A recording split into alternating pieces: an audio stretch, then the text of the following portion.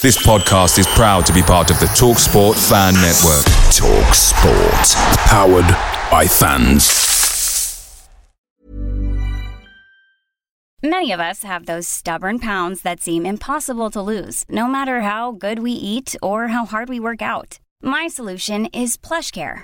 PlushCare is a leading telehealth provider with doctors who are there for you day and night to partner with you in your weight loss journey. They can prescribe FDA-approved weight loss medications like Wegovy and Zepbound for those who qualify. Plus, they accept most insurance plans. To get started, visit plushcare.com/weightloss. That's plushcare.com/weightloss. The TalkSport Fan Network is proudly supported by McDelivery, bringing you the food you love. McDelivery brings a top-tier lineup of food right to your door. No matter the result, you'll always be winning with McDelivery. So, the only thing left to say is, you in? Order now on the McDonald's app, and you can also get reward points delivered too. So that ordering today means some tasty rewards for tomorrow. Only via app at participating restaurants. 18 plus. Rewards registration required. Points only on menu items. Delivery fee and terms apply. See mcdonalds.com.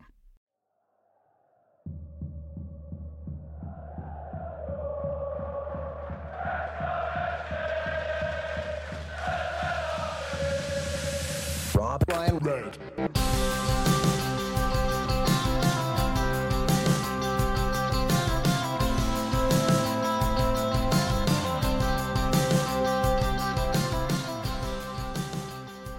Hello, welcome to Rob Ryan Red, the Wrexham podcast brought to you by Red 10 People Development. Well, Newport away was worse than a purple jumper, but fear not, fashionistas, we are made of promotion material pullovers. And as 7,000 Reds make their journey to Ewood Park, the Wrexham dream might be about to go full Roy of the Rovers. Nath, how are you doing? It's one of those weeks where the weekend was disappointing, but I'm bloody excited for Blackburn. Yeah, I mean, the weekend was crap, wasn't it? No other way to dice up. I tweeted, deserved defeat, but pointless pretending otherwise, and really pointless dwelling on it too much. I know that we've got a podcast to fill, so we sort of need to a little bit, but pointless dwelling on it too much. You saw Mansfield go and draw against Sutton. Now they're the angry ones at the missed opportunity, and we're still sat in second, aren't we? So it could always be worse. I'm all right. I'm all suited and booted, as you can see, for work. I'm doing this from the confines of a pod in the office again, as I sometimes have to do. But yeah, very much excited for Blackburn. Although excited for you, because I can't go because of my work schedule now. So had it been the Friday, Saturday, Sunday, it would have been fine. Monday, no can do. So I'll be watching with some London Reds in a pub in North London. You will be one of the 7,000. You plus 6,999 in the Darwin end. I'm excited. I think they're there to be got, mate.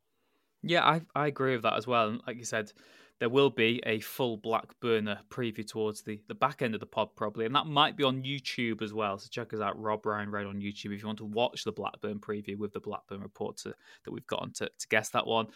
I mean, as well, Nate, I suppose the perverse thing of the way of looking at it is, okay, I think the recent example doesn't sort of weigh up, but Wrexham tend to come out all guns blazing after a defeat. So you could even argue, look, if you're going to lose against either Newport or Blackburn, maybe it's better to lose against Newport, so it gives you the kick at the backside for that trip to Ewood Park anyway. I think, we will get into Newport now a little bit more in depth. Like you said, I think it is just one of those days that has to be glossed over. Everyone was crap. It was quite a changed team. Maybe that raises the question that our squad depth that we try and flex every week isn't maybe quite as strong in some places as we say it is. It's, for me, I did have a bad feeling sort of going into the game anyway. I think there's just, we've said it before, there's so much more mitigation to lose games this year that even though it's a disappointing defeat in a grudge match, I'm really not that bothered because I know every other team is going to have defeats like that. Stockport lost at Newport and they are still, I know they went on that run where they didn't win many games, but it's not the end of the world. It really isn't. So I'm trying to be positive today. It was disappointing. It was crap. I feel sorry for everyone who went, but I was trying to weigh up which was worse. Kind of picking my poison of Accrington. We were both there, stood next to each other. We didn't turn up there, did we? We didn't really lay a glove on Accrington and ended up missing that late penalty, which kind of felt fitting. Walsall, you were there. We were pretty dire that night. I'd say Newport's right up there. People are saying, is it the worst performance in the Parky era? Ultimately, what I know is at the end of the season, it probably won't matter. And those days will be few and far between. It's just interesting that I think it's sort of going under the radar. It's not so much now after Newport. But Rich, I think, have we won 4 of 17 games away from home? That's kind of needs, kind of there staring us in the face, but not really slapping us in the face because our home form is so good. Did you see that piece from Sutty in The Athletic? Very good. Basically, to sum it up, and probably not put it too succinctly, Wrexham are overachieving in terms of XG more than any other team at home this season. That's from the top 4 divisions. Premier League, Championship, League 1, League 2, no team is scoring more goals than they should do than Wrexham, who have outscored their XG by about 18 goals, which is absolutely obscene. But in the top 4 divisions, there is no team who are scoring less goals than they should than Wrexham, who are well underperforming on the XG. And we've always said, look, away from home. Away from home. Yeah. Sorry. We've always said that our away form is going to probably have a dip off because very few teams are able to match it. Even last season, when we got 111 points, the away form and away performances weren't quite the same level. But this season is a real concern. The teams just play differently. I think our setup's also concerning, and I don't want to be, like I said, I don't want to be naming names too much here, but what disappoints me the most away from home is I think a lot of our big players very rarely have good games on the road. I think it's fair. Paul Mullin and Elliot Lee are 2 examples. And I know everyone tends to play poorly away from home, but I think on the road, that's when the very best players sort of shine. And when we're playing at home, Paul Mullin and Elliot Lee are the best midfielder and best striker in the division, right up there. When we're on the road, they're not. And I just wonder, is that systematic? Because obviously the personnel are capable of beating anyone on a day. So I'm just wondering, is that the players or is that Parky? I've been really intrigued by this Ryan Barnett up front experiment that has happened more than once. We saw it at Newport where he kind of went alongside Mullin even when we were down to 10. Then they ended up switching to a 4. We saw it briefly, I think, against, who was it now? It was a home game that we were winning quite comfortably towards the end. Was it Wimbledon, maybe... was it? Was it just before Shrewsbury or something? Or I can't remember. It was either Wimbledon or maybe Barrow. One of those 2. Barrow. One of those 2. And it's really interesting because he is the only one in that squad, really, with that blistering pace in behind. And I think Barnett played further forward as a youngster and kind of has obviously regressed back in terms of position. I mean, we're flogging a dead horse in that, we know we need pace. So far, all the targets that we've been linked with, and we're going to get onto the transfer section, they don't scream out kind of Ryan Barnett level pace. I just think away from home, when you're not going to dominate the ball and you're not going to be able to camp teams in and dictate, you need that pace. You need that counter-attacking ability, and I think we do it so infrequently at home. So you're saying when it comes to away, your January wish now is for a pacey striker, an outball, just pace. I think you need pace throughout the team. In a way, I think you both need a pacey centre back to cover in behind. I think we've caught out, particularly at Walsall, although we got really caught out there because they had that pace. And I think Mullin needs pace alongside him. He needs foil in terms of maybe physical. Ollie Palmer, people say, is the best foil, but we look so slow at times up top. I don't think we get up the pitch anywhere near fast enough. And that's not to try and overreact to one win. I think for the remainder of the season, going into next season, you need pace. Pace is one of those things that people can't train to counter. Either they are as quick as you or they're not. And having that in your team is immensely valuable. Need foil. Do we need Will Boyle? The question on him, he's gonna maybe go down as one of the worst Wrexham signings, pound for pound, isn't he? Championship pedigree, I guess, for the fees and the expectation now. I mean, I love whoever was running the Manchester Reds Twitter at the weekend because what did they say? Guarantee Will Boyle's first goal scorer. He was immediately sent off. Yeah. No complaints of the challenge. He just looks like a square peg in a round hole, doesn't he?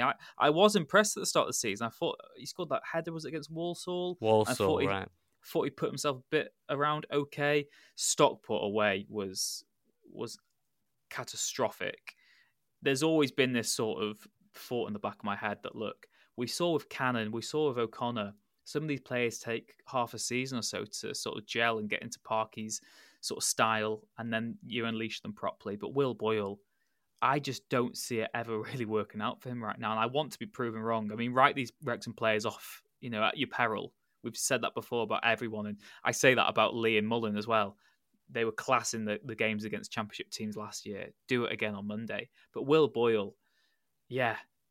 Is that, I mean, that could be, this might be properly ridiculous to say, but that could be the last time we see him this season, because someone has to be cut from the squad this month.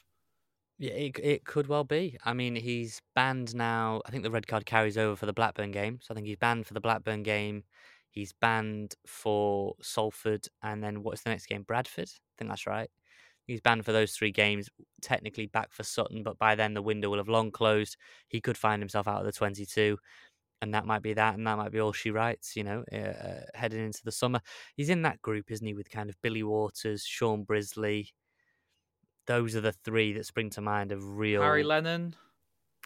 I think Lennon maybe so. was good though, wasn't he? When we saw him, he was excellent in some games. I feel like Lennon's had meaningful contributions. He put in a big shift away at Sheffield United.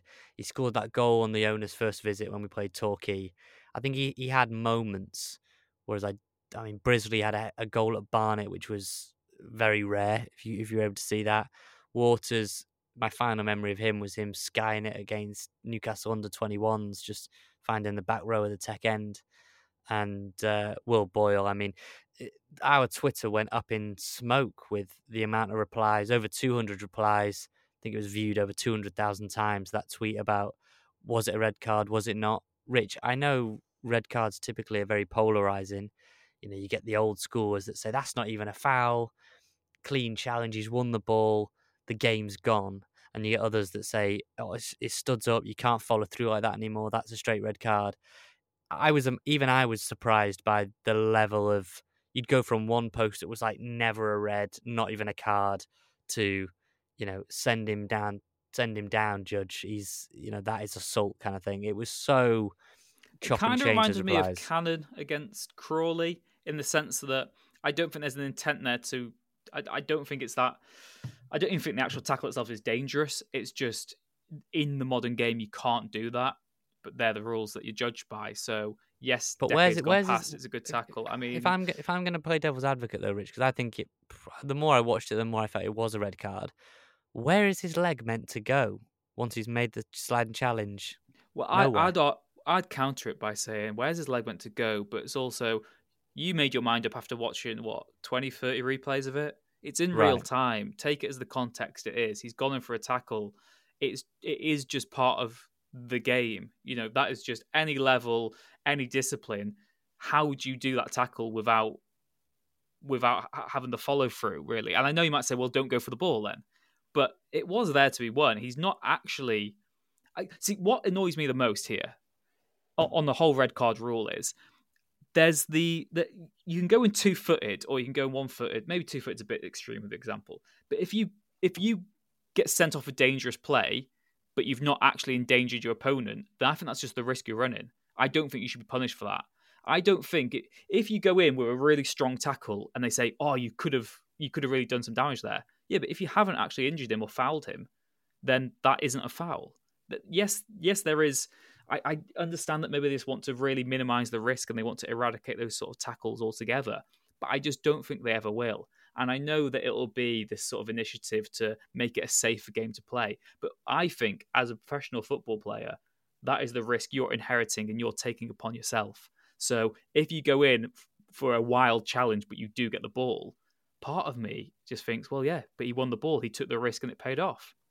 Rich, can I read you the comments of former Premier League referee Chris Foy on the Will Boyle challenge? This is what he had to say. So the incident, potential red card, and red card was given. Chris Foy said, for me, this one meets the criteria for serious foul play and therefore a red card, as the action by Wrexham's number 25 endangers his opponent here. Even though the Wrexham player plays the ball, his follow-through results in a high and forceful contact on the opponent from a straight leg. The opponent was always in front of the Wrexham player and following through in such a way was correctly identified as serious foul play. When observing the incident, I do believe the referee could have perhaps created a better angle for himself. Obviously, the referee wasn't able to see it himself, to see the incident more clearly. However, through effective teamwork with the assistant referee, a correct decision has been made. And, there were lots of people. Thanks for all the comments that people gave us on that. It was probably our most popular tweet in a while, that one. Lots and lots and lots of people giving their 50 pence on whether it was or wasn't a red card. But that's Will Boyle now suspended for 3 games. If that's his last Wrexham appearance, we shall see. It just felt like an encapsulation of his entire Wrexham career, that though, in 18 minutes, kind of made a slightly ropey start, a couple of passes were a little bit awry. He wasn't the worst player in those first 18 minutes. Then he gets sent off, and that might be that for him. Exactly. I also think that there's you wait so long for an opportunity, and then when you do get one, it's just wasted like that, and now you're sort of barred from having the opportunity to go again in the next couple of games. So yeah, it's a bit of an annoying one, and it's done, isn't it? I think the best teams move on and they react well, and I think that's exactly what Wrexham will do. I think we just need, like I said, I think in a perverse way it might do as good ahead of Monday. Obviously, we'll get into that in a minute. But Nath, I suppose for the Wrexham Reds, who had a bit of a double header at the weekend, it didn't get much better, did it? No, so you thinking Newport is absolutely awful. I know people said they enjoyed the actual day out except for the football, but Newport, crap. And then obviously some stick around in South Wales. Why not? I've make a weekend of it. Wrexham women playing down at Cardiff. Now, Cardiff have had Wrexham's number. Cardiff are the best team in the Adran Premier. They are the gold standard. Wrexham played them a couple of times and lost those matches. Playing at the Cardiff City Stadium, Rosie Hughes starting on the bench. It was always going to be a tough ask, Rich, and I wasn't there, unfortunately. You weren't there, but a friend of the pod, Megan, was there, and so we had Megan on. When was it now? Before we played Swansea away, before we played at the Liberty Stadium, and we were talking about, could Wrexham potentially crack the big two and finish second? It's been a sobering few weeks on that front, really. I think they've seen that gulf in quality. But here's what Megan had to tell me about the weekend at Cardiff and maybe what comes next before the first phase of the season ends.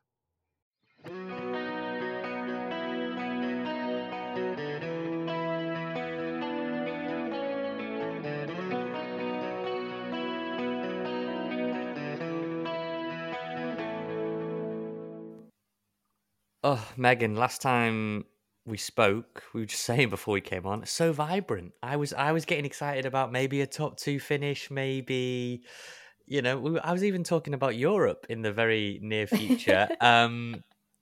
Things have changed. Women's team, let's just get into it. Lost 3-0 at Cardiff, at the Cardiff City Stadium. Great occasion for the ladies to play there, where the national team, the men's national team and the women's national team play. But you were there. It was stark, the gulf, I thought, in quality. Yeah, sobering's a word that you and I have both sort of bandied about. And I think that's the way of putting it, is that, like you said, when we first spoke or last spoke, there was a sense of, the ceiling is so high, but we can reach it. And what is the ceiling? And now it feels like the ceiling is actually a little closer than I think a lot of people expected. And that's okay. Because I think this is it's a reminder for everyone that this is Wrexham's first season in the top flight, and it can be very tempting to look at the Welsh domestic league and think, well, of course we're just going to storm it because this is the Welsh league and this is what's going to happen. But in reality, this is a very difficult step up from the Adran North, not just for the players themselves who, let's face it, they are on semi-pro contracts, but that is not something where they dedicate their entire lives to this. There are players who can't make it to games in the afternoon or evenings because they've got work complications or trainings and things like that. So you're asking a lot from the players who have already stepped up in the Adran North, and then a year later, you're asking them to do the same. And then there's a standard in the club and training and Steve Dale's coaching staff. This is a massive step. And so I think Sunday was a very humbling reminder that, like you say, the gap is still very wide. No, because you've done so much this year. You spoke to Gemma most recently, but Phoebe Davis, I thought that was a really nice piece that people enjoyed, and Lily and loads of different others. So Wrexham's been a good story, but I think the key word for me with the women's team is perspective. Yeah. Perspective of if Wrexham finished best of the rest or top four, we would have snapped your hand off at the start of the season when you came on to tee up the season. I'd have said, we'll take that, all day. So I think the fact that Wrexham are in the top four and are trying to be the best of the rest, still a great achievement. You who Yeah. follows the league was never really expecting Wrexham to take a serious fight to Cardiff, and that's okay in year one. Yeah, exactly. And I think as well, maybe Wrexham sort of exceeded a lot of people's expectations. That opening match against Swansea was fantastic. And Wrexham could have got away with actually winning. And then the way and the manner in which they defeated a lot of the other teams in the league, especially at the start of the season, I think maybe inadvertently set them up for this moment, because it's like, oh, well, because they're winning these games, because they're doing so well, then of course they're going to get second place. Of course they're going to be able to like defeat Cardiff. And I think there was a little bit where they were maybe exceeding like their own potential and they were maybe overachieving, and now maybe they're at the place where they really should be. And that, like you say, like that is completely okay. It's about getting that perspective. This is why the club at the start of the season were tempering the hype, tempering the emotions, really trying to explain to people a top four finish is a massive achievement, and it is still a massive achievement. And Wrexham have 4 games to go. We're speaking before the TNS clash tonight. They have a very tough run of fixtures if they want to achieve top 4. It is still very much in their hands. It is extremely doable. But, they need to win those games or get, positive results out of those games. And, it's up to them in the end. And I still think like a top 4 finish is incredible. It'll probably be them, Cardiff, Swansea. I'm assuming TNS will be in there. And then it turns into a round robin tournament between those 4. And that'll be really good for Wrexham in terms of raising their standards and continuing to learn how to close that gap to Cardiff at the top. I mean, you've written a piece that I'm sure people can find on your socials speaking to Gemma, but one of the key things she said in that was that, lots of improvement to be made. This is very much a first step of what you would hope would be many steps. So definitely internally, I think maybe some fans were getting a little bit giddy, and great to see those that actually stayed down there after the Newport game, how disappointing that was for the men's team. It would have been very easy to have people said, you know what, never mind, I'm not going to stick around. But a fair few did stick around and go to that late game at the Cardiff City Stadium. So, this is all about building blocks. And I guess building blocks without, the big news this week, Hannah Keriakopoulos retired at 29 due to injury. So disappointing for the player and for Wrexham. Yeah, she was a fantastic signing. She was the one that the FAW put up when they were doing sort of the previews for the season. And she's just an exciting player. And her experience, what she's done, she put it out in her tweet. Her journey is fantastic. And she's been an inspiration for so many people. And that first game she played against Swansea, she goes and scores. She also manages to get the Swansea player sent off. Like, she was just this rolling ball of chaos and carnage. And you need that. You need that kind of player. And it was so disappointing to suddenly see her journey at Wrexham just ended so shortly and so cruelly. And now obviously like her whole career. And, it's not just Hannah now that's injured. You have, Rosie Hughes obviously has been coming back and forth from injury. And she's a critical cog in this team. And I think that's also been a very big learning curve, is how do you navigate this world without Rosie Hughes being the fulcrum of everything? She's dropping deep. She's trying to create. She's also trying to finish off whatever she's trying to create. And that's really difficult. The team can't be so reliant on her. And that's been hard to deal with. And then you've got someone like Doran, the defender, who, they were crying out for her against Cardiff. And you could see that.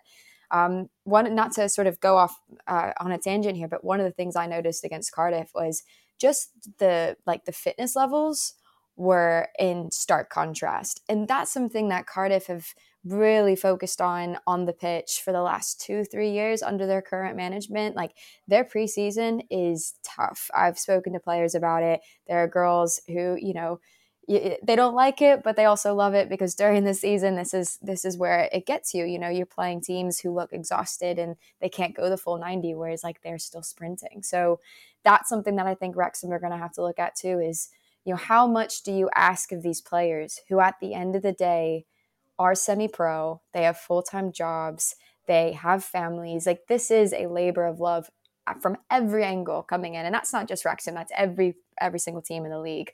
So it is a very difficult balance to tease out. And that's what Gemma was talking about was, you can only ask so much of these players. You can't say, we need you to go run 10 miles a week, but also we're only going to, have you operate in the semi-professional environment. It's a very difficult balance. And right now, I think Wrexham are just trying to create and foster an environment where players want to be. And that's key in terms of moving forward.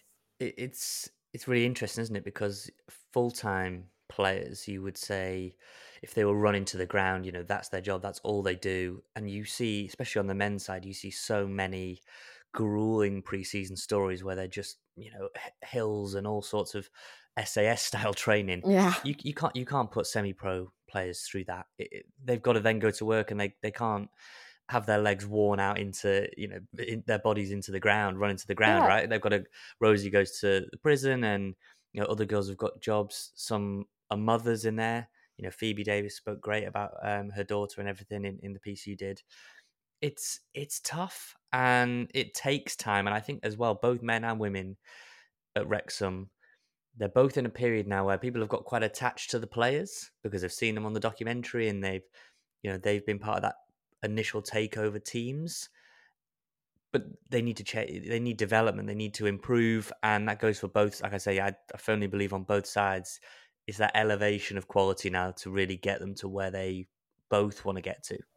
Yeah, it's a funny one because I think it's like you say, you get so attached to effectively characters. That's what this is. It's like, you turn on your favorite TV show and you're like, oh, I love this one. I love this one. I've been watching Schitt's Creek lately, and I do everything in the ilk of, that entire family.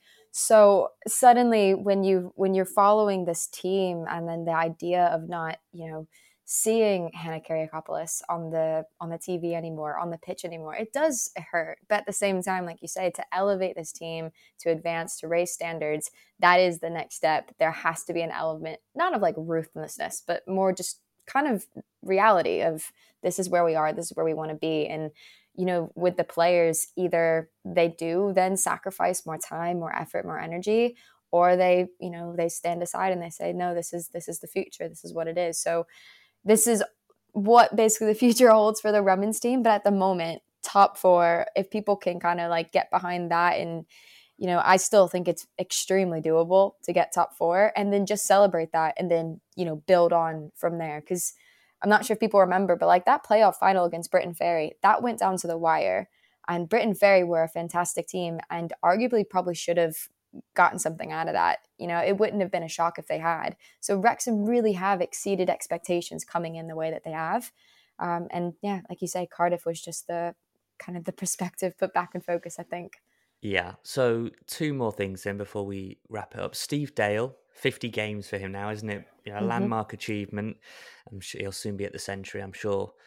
What are you made of Steve? Because everyone speaks so highly of him. All the girls really, really invest into him in what he's doing. He's done a fantastic job. You have to say that in those first 50 games, it couldn't have gone much better for him.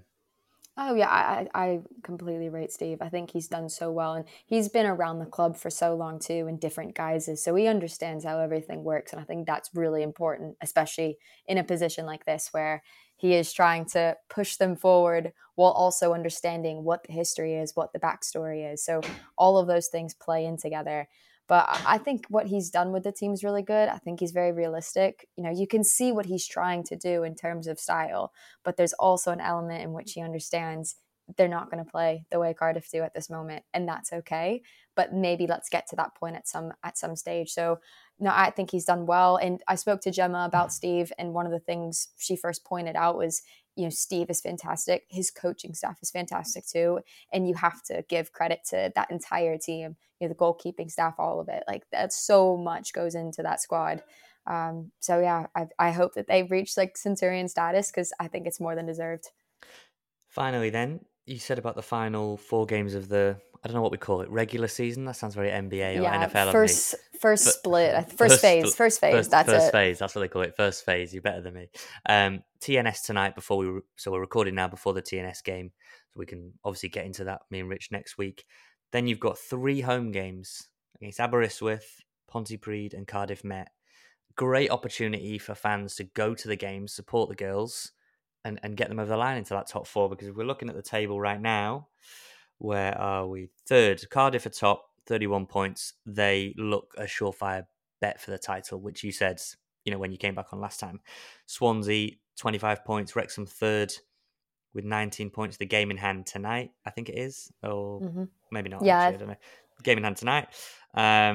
We're on 19 points. Then fourth is TNS with 16 points. So a TNS win tonight would really, like you say, spice it up in terms of the top four race. Hopefully not. We want the blandest top four race going. Then Aberystwyth in fifth with 12. Cardiff Met with 11.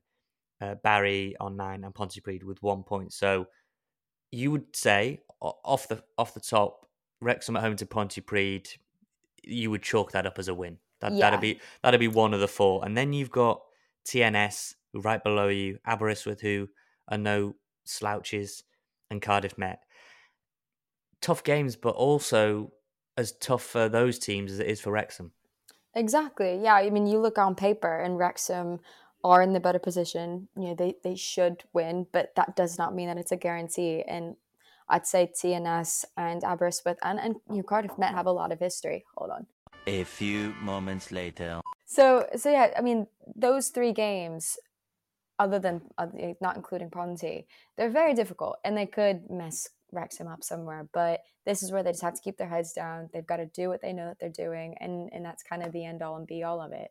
I remember speaking to Gemma though about the home games, and Wrexham home games have been really exciting this season because what Gemma was really keen on doing was fostering an atmosphere where it didn't feel like, you've got the Wrexham women supporters and you've got the Wrexham men supporters, which is how a lot of, unfortunately, like I cover the WSL a lot, and that is how the WSL has kind of turned into. Some other clubs, it's not really the case, but you definitely get that. The higher up the pyramid you go, ironically, you have Arsenal women supporters, you have Manchester United women supporters, and that's it.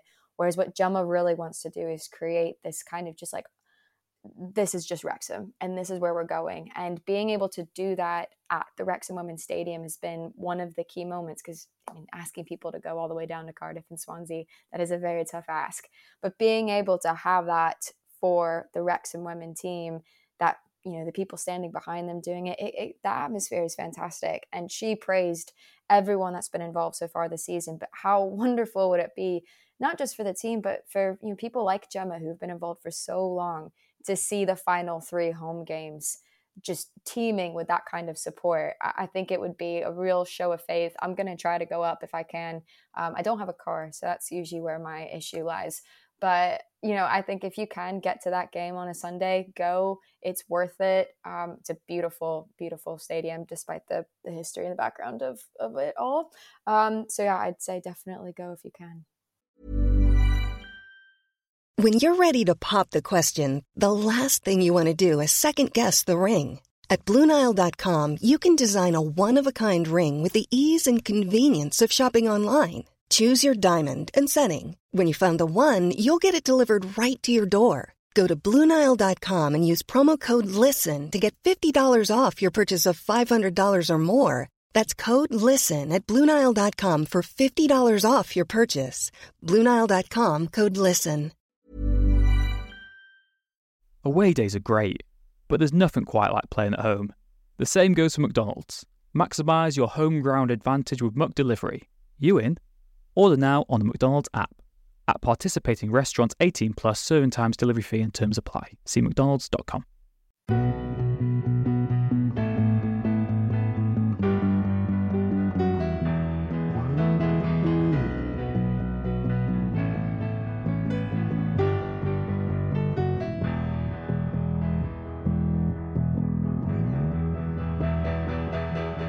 So there you go, Rich. Perspective. Because Wrexham have come a long way. This is season 1. And I think if you and I had been offered at the start of the season a top 4 place, I'm sure you and I, Gemma and the rest would have been more than happy with that. So it's amazing how quickly expectations can rise, and it's then the challenge to meet them. But as I said to Megan, both the men and the women now are in a period where the quality will need improving in the coming years. If you want to meet the level of success that both sides want to meet, that's going to require investment, and that's going to require good scouting and talent identification. Absolutely. It's like you said, I think there's the need to have a step back at times and realize how far both teams have come in such a short space of time, and in terms of the whole club as well. Talk about developing maybe quicker than you maintain it. But like you said, you can't have sentiment. You've got to be ruthless. And as Humphrey, was it a chat that Humphrey said to the Athletics, sort of saying that people might have to leave in the summer? Basically, Right. the fact that, look, we've had these heroes, we've had these people who've helped get us here on our journey, but ultimately we can't have any passengers. And I guess that brings us nicely onto the transfer situation. Of course, myself and Nath are recording this on Wednesday, the 24th of January. So just a heads up as well, that could affect what happens next week, of course. The deadline day is it a week today, the 31st, isn't it, of January? So we might have to delay the podcast until the Thursday. Is it the 31st or is it the 1st? I'm not sure if it might actually be the Thursday. Okay, well, we'll go with that then. So yeah, however that is, we might affect our podcast output for this one-off, just in case there's another teasing Luke Armstrong sort of tweet that's posted at sort of 10 to midnight or whatever. Rich, I remember we recorded a podcast and we just finished it off, and then Billy Waters got signed, so we had to redo it from scratch. And 2 days later, Ben Foster signed. We had to do a whole new one again. So yeah, that'll be fun. Thanks for wrecking that for us, Wrexham. I suppose the biggest news is Wrexham have already made, I say the signing, they haven't made a signing, but the biggest piece of transfer news from a Wrexham point of view is Arthur Okonkwo hasn't been recalled by Arsenal. They had to have recalled him by now as part of the agreement. So he will be with Wrexham till the end of the season. That is massive news. Obviously, Luke McNichols has had his deal made permanent as well. That was heavily suggested anyway. Transfer news then, Nath. The two names that are currently sort of standing out are our dear friend, what's his name again? Mr. Humphreys at Wigan? Was it Stephen Humphreys? Stephen Humphreys at Wigan. And we've also got news of Luke Bolton at Salford. So interesting to see what comes of both of them. Does sound like there's genuine interest with both of them. Perhaps even bids been placed for both of them, is what we're hearing. I've heard that Wrexham are maybe severely undervaluing both players from what I've heard. Right. Same. But it's a game of chess, isn't it? We've said in the past that Wrexham have an upper limit they want to pay. They are happy to walk away, and that's how you forge your reputation in the transfer market. Because again, anecdotally here, there's been a lot of talk this week about Omar Barada leaving Man City to go to Man United, but part of a transfer strategy is implemented over years. Man City have a limit they will pay for a player, and if they ask for more than it, they walk away, and that is it. Sometimes it's detrimental. Sometimes it can cost them, but they stick to their policies. Man United, on the other hand, say we will not pay over this for a player and end up paying genuinely £30 million more. It happened with Anthony, it happened with Højlund. They get quoted these fees and end up paying way more. So Wrexham, if they want to not be taken for suckers long term, need to stick to that sort of rigid, ruthless strategy of their own now.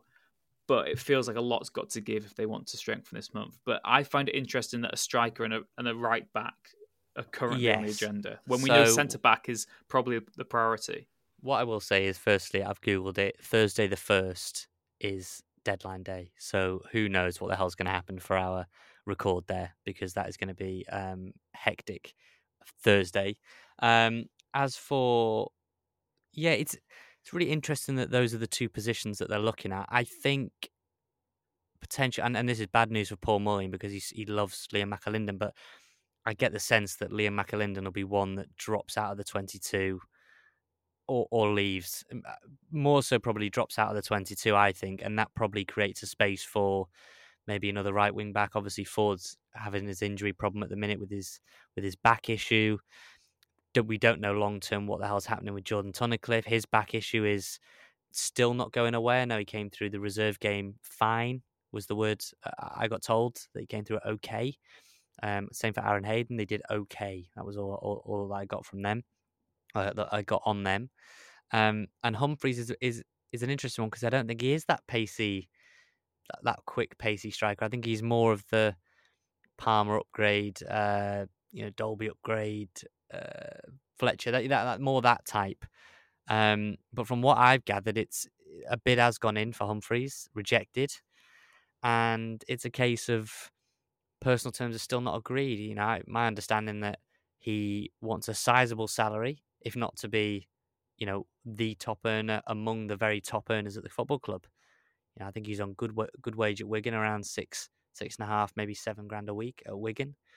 And dropping a division, he would want that, if not more, and that will be at the top end of our dressing room, I would imagine. What would it take to get him? His contract's expiring in the summer. My understanding that people in the know around Wigan and around the player reckon 300,000 might get it done. And that's whether Wrexham want to pay that with 6 minutes to go. Same we paid for Palmer. Do you want to pay that for a player that's expiring in 6 months? I think the Clark Harris thing has gone quite quiet. If I'm Clark Harris, I think I'm looking at it thinking, Peter, we've got a real shot at getting to the Championship. You know, a genuine, they're not an outside bet. They've got a real top 2 potential there this season. And as good as the project is at Wrexham and the money might be, say, down at Gillingham, who also want him, be realistic. If you can get to the Championship, different levels of offers will come in for you, and, you know, different world of money. So things have gone quite quiet there. It's funny with transfers, though, Rich, because you and I both know that I could say this, and then tomorrow Clark Harris is in the petrol station next to the Mice Gwyn buying a bag of jelly babies, and he's sitting down with Parky. I don't know. But yeah, on the Humphreys one, personal terms not yet agreed. So that one isn't. He played obviously the other night, and what I will say is Wigan fans were absolutely furious with Humphreys, his lack of effort there. The fans at the game were saying he'd completely down tools, and you know they wanted him subbed off a lot earlier than he was. So yeah, make of that what you will. Yeah, it's a difficult one, and like I said, also on Luke Bolton, understanding is that he would be open to a move if one were on the table this month. I mean, without being an absolute knob here, who wouldn't want to join Wrexham from Salford City? I mean, those are just facts, aren't they? So that maybe isn't such headline news. Be interesting to know what type of role he would be promised, though, to obviously leave, be a big fish in a small pond, or come to Wrexham and be a squad player. I mean, he's one of the most highly rated players at Salford City, and it would be intriguing to see how he fits in. He came through the Man City ranks, was always pretty decently regarded, never one of the top of his class really, or someone who was a standout name. I think sort of lower leagues is his level. I mean, again, Luke Bolton and Humphreys, both players who would then, you'd think, be able to do a job in League One, as we've said before, as part of our journey. So they tick that box. But again, I think similar with you on the Humphreys front with Bolton, is that Wrexham's value is maybe less than half of what Salford want from him. I understand that Salford would want like $250,000, like 250k right for him. So again, that's a lot of money for a player in a position you're already relatively strong in. So it just remains to be seen. But as we've said, and I know Sooty says, well, when he's on the podcast, centre back is still a big area of concern for Wrexham as well. So that's the one that I would think would have to be strengthened this month. That's the one that I don't. What me with Humphreys, like you said there, is we've said for years, what if Mullen gets injured? I know that's being very pessimistic. What if Mullen gets injured? Who's the replacement? And we're like, well, it's Billy Waters. Billy Waters comes in, doesn't get a sniff. He doesn't look good enough. Even now, though, I think it's Mullen, and then it's interchangeable between Fletcher, Palmer, Dolby, and then it would probably be Humphreys as well. Or two big men when we're crying out for pace just doesn't sit right with me. No, it's but we've got to trust in Phil Parkinson. He hasn't. I know we've questioned Boyle and Waters. He hasn't made many ricks in the transfer market. He does know what it takes to build a squad. It's just confusing to me because it feels obvious what that team needs. And you were saying about Wrexham needing to hold firm. I don't think they can hold firm in terms of. I think they do need to strengthen this month, Rich. Defensively, for sure. I think if we close the window without a centre back in, I think there's a storm coming, because I'm still unconvinced by the fitness of Tunnicliffe. Hayden, who knows where his head is at in terms of not signed a new contract yet. Who knows whether that contract's even on the table. Boyle, I mean, we don't think is good enough, or his confidence is at least shredded. So there's a player there that just hasn't got any confidence in his own ability at this point. The environment's not suited him. Max, we really like. Tozer's on an expiring contract. Tom O'Connor's fractured his foot, and will take time. I think Parky says he's taking an injection and touch and go for Blackburn, but again, a foot fracture is hardly ideal when that's your main left centre back.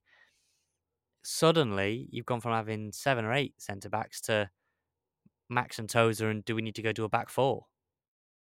It is really interesting, that, isn't it? Just to see how they all play out, because we spoke previously about sentimentality and about being ruthless, and there is almost even a conceivable argument that, look, you basically keep like 2 defenders in the first team for next season if you went up, which is obscene, but maybe that's just what Wrexham need. I mean, I know when Parky joined the club, he said, "Where's all the centre backs at?" You might be saying that again this summer, because you do just question, if we go up, how many of them could be trusted.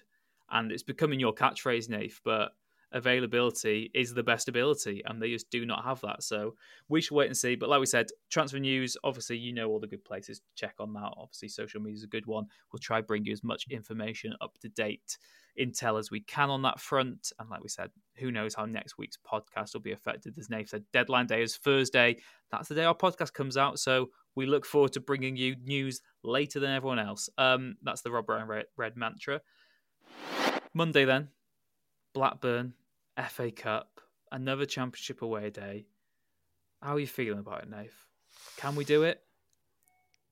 Can we do it? You best believe we can. I mean, we beat Coventry. Blackburn are struggling. I think there's talk at the minute that there'll be more Wrexham fans than Blackburn there. I think it'll probably be about even. It might be a crowd of about 14, 15,000, 7,000 apiece. And they are going to be nervous. I think if they get an early goal, it'll take the sting out of that 7,000 away. But if we can really get into them, press them from the off, a couple of really early challenges to just get amongst them, that crowd is going to be panicking, and that will translate to their players, because I think if they lose, John Dahl Thomason is in trouble. I think at Blackburn, I think their players, will they go and play Sam Smodics, their top player? That's, Coventry didn't play Gyökeres from the start, only when they went down to 10 that they really went for it. So will Blackburn go for Smodics? Will they? Because if they go all out, I expect them to win.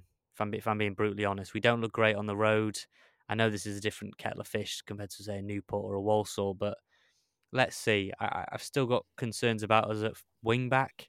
Mendy, do you know now what out of the it's AFCON. giving me vibes of? I'm just thinking it's going to be like Sheffield United away last season. That's how I feel it might be. That we give it a really good go, but in the end, a bad Championship team is still better than a good League Two team. Yeah. And I also think the draw, I texted a few people and I said, there's no rhyme or reason. I can't explain why I think this, but playing on the Monday feels more losable than playing on a Saturday. There's actually that makes no sense, really. If it had been the Friday night before the weekend, the first game of the FA Cup weekend, I'd be like, yeah, this is us. But like you said, right. The Monday, it's like the hangover. And by that time, the draw probably will have been made. Everyone will be a bit sick of the FA Cup. No one will care. Rich, I feel like the shocks have already happened by that point. I feel like you've already had your upsets. There's already been the headlines. The draw's been made. Who knows? You pull out Liverpool, Man United, Blackburn, and then bang up for it. The crowd suddenly bang up for it. And it feels like kind of writing's on the wall then. I can't, there's no real way to explain it other than that. But, it's a good ground. I've been to Ewood Park before. It's going to be a great experience for a lot of the fans going if it's their first time. That's how I'm seeing it. Yeah, I was going to say then, that's how I'm seeing it anyway. Whatever happens, it's going to be a bloody good day out. Exactly. 7,000 army of Reds. I think there's some extra tickets being released as well the day you're listening to this podcast. Yeah, it's going to be it's going to be brilliant. It's going to be bedlam. And let's just hope that no matter what happens on that pitch, we just give a bloody good account for ourselves. All those people who every single week say, "Where were you when you were shit?" Like, let's just give them like an absolute biblical Wrexham away day. I want it to be noisy. I want it to be great. No matter what's happening on the pitch, we can't just go there and, even if we do concede 1 or 2 early on, I don't want it just to be flat. Come on. We should be so proud of this team. We're in the FA Cup 4th round again. That cannot be poo-pooed. Also, love the fact that Mullin got some new boots, Disney-themed boots. And so everyone's saying, let's get into these Disney bleep, bleep, bleep. And it makes it even sweeter for me that he's going to score a goal with Mickey Mouse on the boots, which is just chef's kiss for me. I absolutely love that. So, Yeah, but you spoke to someone who knows far more about Blackburn than both you and I. I was trying to come up with a link. I mean, what are the links? Matt Jansen, is that link for us, or Matt Derbyshire? Is he a link? He played at Yeah. Blackburn. Jack Well, like you said, Vale. I sent you one, didn't I? Jack Vale, the young. yeah, we do talk about him a little bit, but like I said, Disney versus Comedy Central, Wrexham versus Blackburn, and I caught up with Elliot Jackson, the Blackburn writer for the Lancashire Telegraph. So, Elliot, thank you very much for joining us on Rob, Ryan, Red. I suppose the place to start is, what was the reaction like when the draw was initially made? Wrexham at home, I mean, Rovers must fancy their chances of getting to the next round, or is that suggesting too much? I don't know. I think given the current form and where Rovers are at the minute, particularly at the time of recording, I think there's a lot of pessimism amongst the fan base at the moment. League form wise, 1 win in 10. Problems in the transfer market with cash flow and all boring things in India that I don't need to bore your listeners with. But yeah, the mood around Ewood Park is not great at the moment. It's fair to say they could definitely do with some additions in the January transfer window to try and lift things ahead of Monday. I think going to have one in hopefully for the game on Monday, which will be a nice boost for Rovers. But yeah, I think just a sense of occasion, far better. They obviously played Cambridge at home in the last round. They've had a bit of success under Jon Dahl Tomasson in the cup competitions. They got to the quarterfinals last year and lost in the last minute to Sheffield United, which would have took them to Wembley.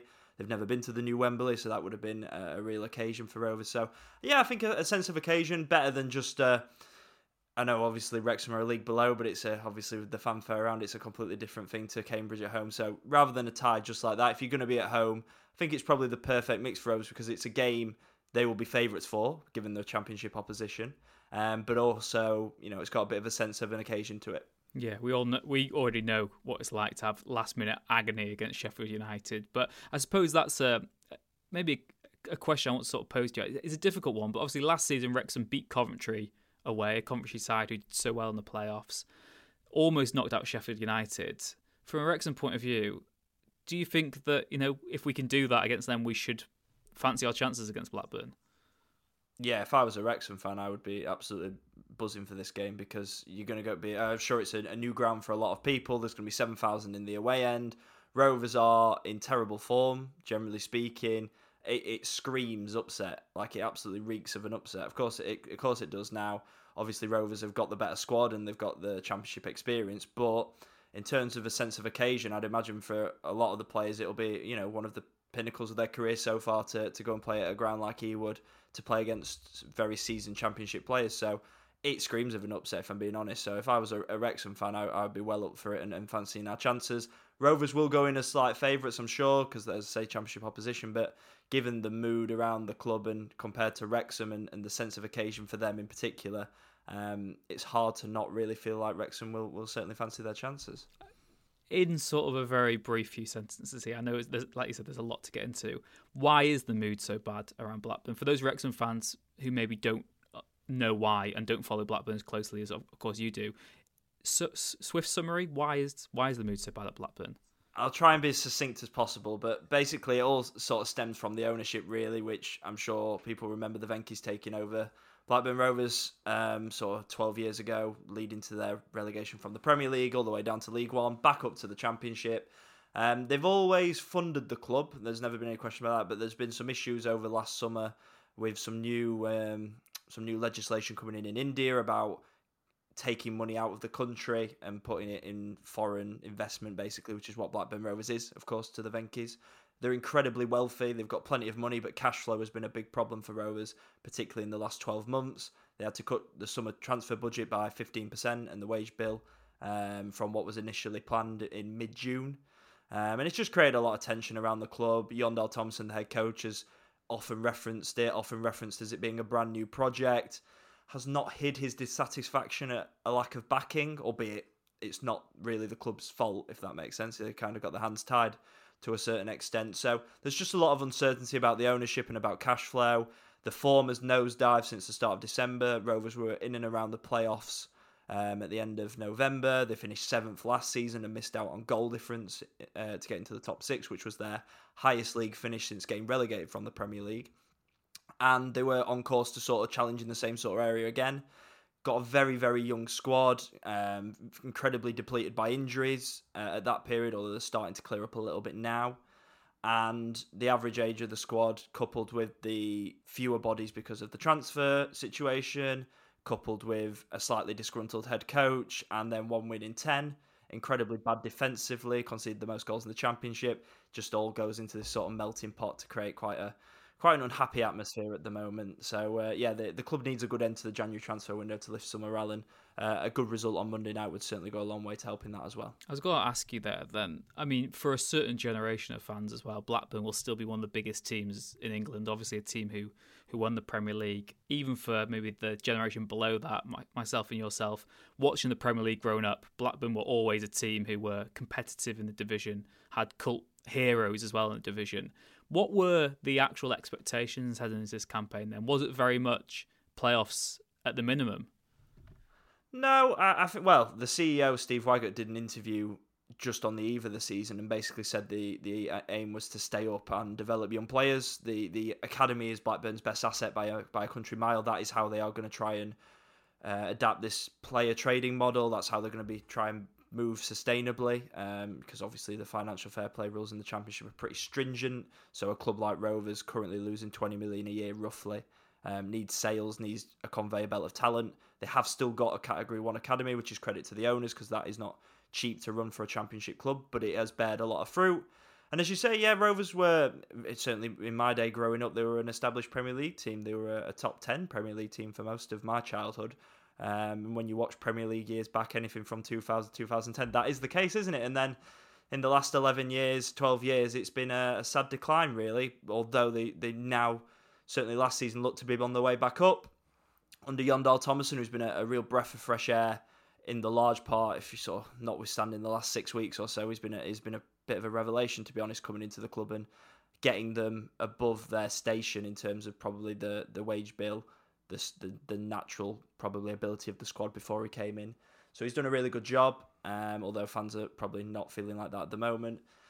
But yeah, it's just a tricky situation for Rovers at the minute. As I say, expectations were, I think, amongst the fan base, a top 10 finish. You'd have took that given all the problems in the summer. Ben Berrett and Diaz leaving, Bradley Dack getting released, cutting of the budget.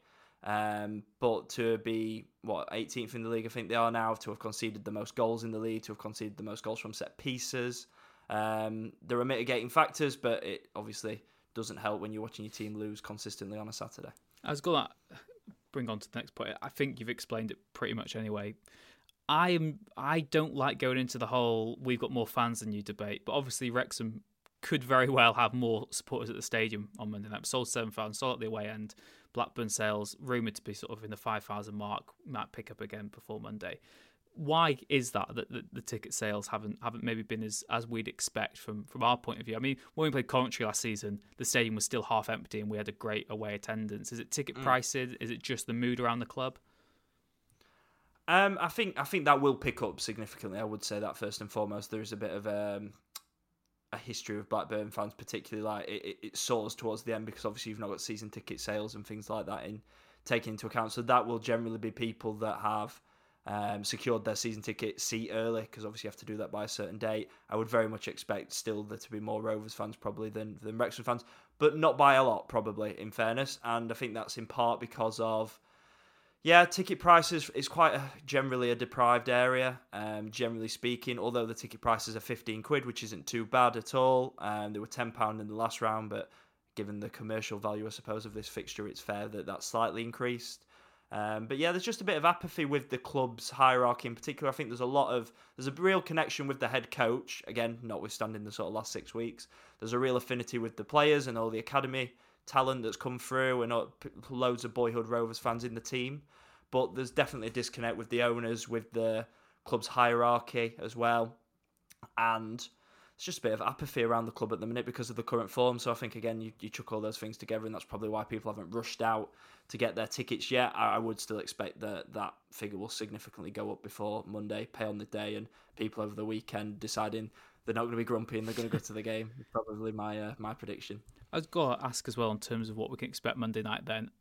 What type of team do you think Blackburn will put out? Will it be as strong as they can, or do you expect it to be, like you said, possibly a new signing being showcased, possibly some younger players getting an opportunity. How strong do you think Blackburn will go?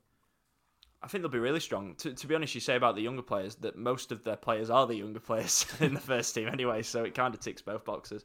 They only made 2 changes for the last round against Cambridge. They went really strong. You know, we were expecting like top scorer Sam Smodics to have a rest, started the game, played 90 minutes, scored a hat-trick. I think they'll go full strength, I really do. There might be a couple of tweaks, maybe the odd rotation for maybe Sondre Tronstad, who's the holding midfielder, who's one of the older players at 28. So that again, their oldest player is 28 in the squad.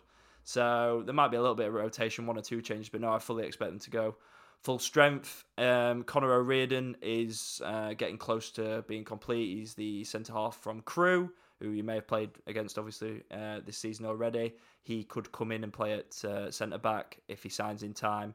That deal seems to be progressing, and I think it should get done probably before Monday. So he might be involved. They've got a bit of a problem at centre-back in particular. Harry Pickering, who's the left-back, went off with a hamstring injury on Saturday. Hayden Carter went off with... I'm not sure what it actually was, but it didn't look great anyway. He's gone off as well, so both of them are likely to be out. So they've only got 2 fit centre-backs at the minute because James Hill got recalled by Bournemouth earlier in the window. So O'Riordan is coming in and will be involved potentially. So they've only got Dom Hyman and Scott Wharton, so there's a bit of an injury crisis there. But yeah, they're getting some players back finally. They've had a lot of long-term injuries to some of their more senior players. Tyrese Dolan's been out for the last 2 months. He has done an interview in-house saying that he's hoping to be back for this game, so he'll probably be on the bench. Sam Gallagher's just come back from 4 months out. Joe Rankin-Costello's just come back after 3 months out. The goalkeeper's just come back after 3.5 months. Ainsley Pears, who will be in goal, I'd imagine. Maybe that'll be interesting, actually. They might rotate and put Wallstead back in, but he's not been in the best of form, it's fair to say, before Pears came in at the weekend and did pretty well. I was going to ask you as well, player I'm not too familiar with myself, but Jack Vale, Wrexham-born striker, what's his sort of reputation at Blackburn? Only 22 years old. I think he came through the TNS youth system, picked up by Blackburn, but obviously intriguing given Wrexham's history of producing young players. When maybe one who got away, Jack Vale now in the Championship, is he a player who's highly regarded at Blackburn, or is he just a squad player? Well, he was on loan at Lincoln for the first half of the season. He sort of broke through last season and had a really good pre-season. Not obviously summer just gone, summer 22. And played a fair bit in the first year. Was very much the backup striker to Sam Gallagher. George Hurst they had on loan as well at the time and didn't really get a kick. So they were sort of rotating between them two as the second choice. And then he went out on loan in the summer, had an injury at the back end of last season, which took him off the rails a little bit in terms of his progression. Yeah, he's not really involved at the minute. He's not played since he's come back from his loan at Lincoln earlier this month. I expect he'll go back out again before the end of January. And he signed a new contract last season till 2025, I think, with an option. So he's contracted for a while. They only gave him that recently, but I don't necessarily think there's a massive future for him at Rovers unless he has he might go out and have a really good loan, but I would say he's very much in the background at the minute is probably a fair summation of where he's at the moment. Yeah, I think even less likely than maybe him scoring on Monday night will be him refusing to celebrate against his boyhood club. In terms of... I'll be shocked if he's in the matchday squad, to be honest. Never mind. You mentioned there that obviously Blackburn concedes the most goals in the Championship this season, particularly maybe vulnerable from set pieces, which from a Wrexham point of view is music to our ears. Where's the threat then? Who that's playing would you expect to be the main issues for Wrexham? And what sort of areas of the pitch should Blackburn having the most joy in an attacking sense? Yeah, Sam Smodics is a pretty obvious answer. Would you say he's on a sort of Gyökeres level from last season? Because obviously Wrexham played very different players. Gyökeres very much a number 9, very much someone very athletic, very powerful. Smodics doesn't play up front. He's a 10, really. He likes to. He often makes runs from deep and it finds himself as the most forward man, but certainly is not. He has played that false 9 role, but doesn't get the best out of him. Definitely better as a number 10 or even a left-sided number 8 with the licence to get into the box. So yeah, he's got 16 Championship goals, scored a hat-trick in the last round of the FA Cup, so he's on 19 for the season, and he's very much Rovers' best player, certainly most informed player this season. And as I say, the big danger with him is the late runs in behind to stretch the defence. It's a really important part of how Rovers play. Very possession orientated, will want to dictate the ball. The issue's been moving it quick enough recently because there's not a lot of natural pace in the team. They've got quite a lot of number 10 types that play obviously in the number 10 role and on either side on the flanks. They haven't got sort of natural width that would really go at a defender 1v1. But yeah, Rovers can play some lovely stuff. When they're at their best, it's quick, slick, one-touch passing, very few touches, moving the ball. Speed, forward passes, and that's what Thomason's style's been, and it's been really, really good for the most part. He's coming and they've got a clear identity. You can absolutely say what a Blackburn Rovers team looks like under Yondell Thomason, and I think that deserves a lot of credit, because that certainly wasn't the case at the start of his tenure, and it sort of clicked at probably this time last year is when we started to see that really click into gear and that identity. So when Rovers are at the best, they're good enough to match most championship teams, but when they're at the worst, which is what they've been recently, they can be a bit slow on the ball when you play that style if you've not got the confidence, and yeah, certainly porous from at the back, particularly from set pieces. Last question then, the question that every journalist hates. I'm not going to ask you for a score prediction, but what are you expecting to see on Monday? Goals. A lot of goals. We did our podcast for the Lancashire Telegraph earlier this week. I said it would be 3-2, so I'll give you one even if you've not asked me to, in Rovers' favour. But I definitely think Wrexham will score. I definitely think it will live up to the billing, because I think Rovers embrace chaos, generally speaking. I think they'll want to build up to the atmosphere, because it's going to be a good atmosphere with 7,000 Wrexham fans, no matter what the sort of turnout is from a Blackburn end. There's going to be a bit of back and forth, which is what you need to generate a good atmosphere anyway. So I think it should be a good spectacle. I think both teams will go for it, because Rovers don't really know any other way to do other than doing that, and they're not good enough defensively to try and shut up shop, and why would they against a League Two side, albeit a very good one as well. So both teams will go in and think they can win it. I think there'll be entertainment, goals, probably some mistakes as well, and it should be a really good game and a good FA Cup tie.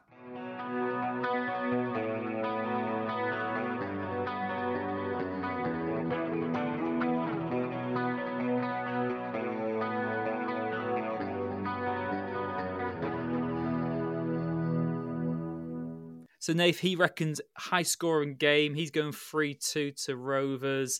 I can see both teams scoring. Like I said, I would probably say that we'll give a good account of ourselves, but maybe just fall short. But even if we do, focus on the league, get that wrapped up nice and early. I did say 3-2 to Rovers on another podcast. I'll try and be optimistic on here, though, and I'll say we'll draw and get a replay at the racecourse, which I think is Blackburn's worst nightmare, really. That's not what they need at all. So I'm going to go 2-2. Desmond, nice. Yeah, I'd quite like a draw in a weird way. Obviously, I'd prefer to win, but I would quite like having another one of those cup games at home, because the Sheffield United one was just arguably the best racecourse atmosphere of last season in a weird way. I know it got better towards the end, but the Sheffield United one was still the catalyst for me, because there was just so much belief. And in Boreham Wood and Notts County, there was sort of pressure, and it wasn't enjoyable sort of until you can look back on it and enjoy it. Whereas Sheffield United was just, we were up for it, and we were the underdogs, and we really were that day. And we were just making a bloody good game of it, and it was brilliant. It was really joyous and just feel good. So, yeah, we will see what happens. And like we said, we'll be back on next week's podcast to look at the transfer window, to look back at what happened at Ewood Park as well. So, Nath, thank you very much once again for joining us on Rob, Ryan, Red. Thank you very much. I need to get back to work, I think, don't I? I should probably do the day job or the night job, whatever it is. The one that actually pays us, yeah. Thank you very much, though. I know we did have a lovely donation this week from one of our listeners, so a massive shout out to you for doing that. We won't embarrass you, but thank you. You do keep us going. So do Red 10 People Development. You know about their story by now. If you don't know enough about the company, though, they do have a page on our website, robryanred.com. You can read about all the work they do, as do Wrexham-based band Hypnotic, who let us use their music, the stings in this podcast. Show them all some love. Come on, Wrexham. We'll see you again next time.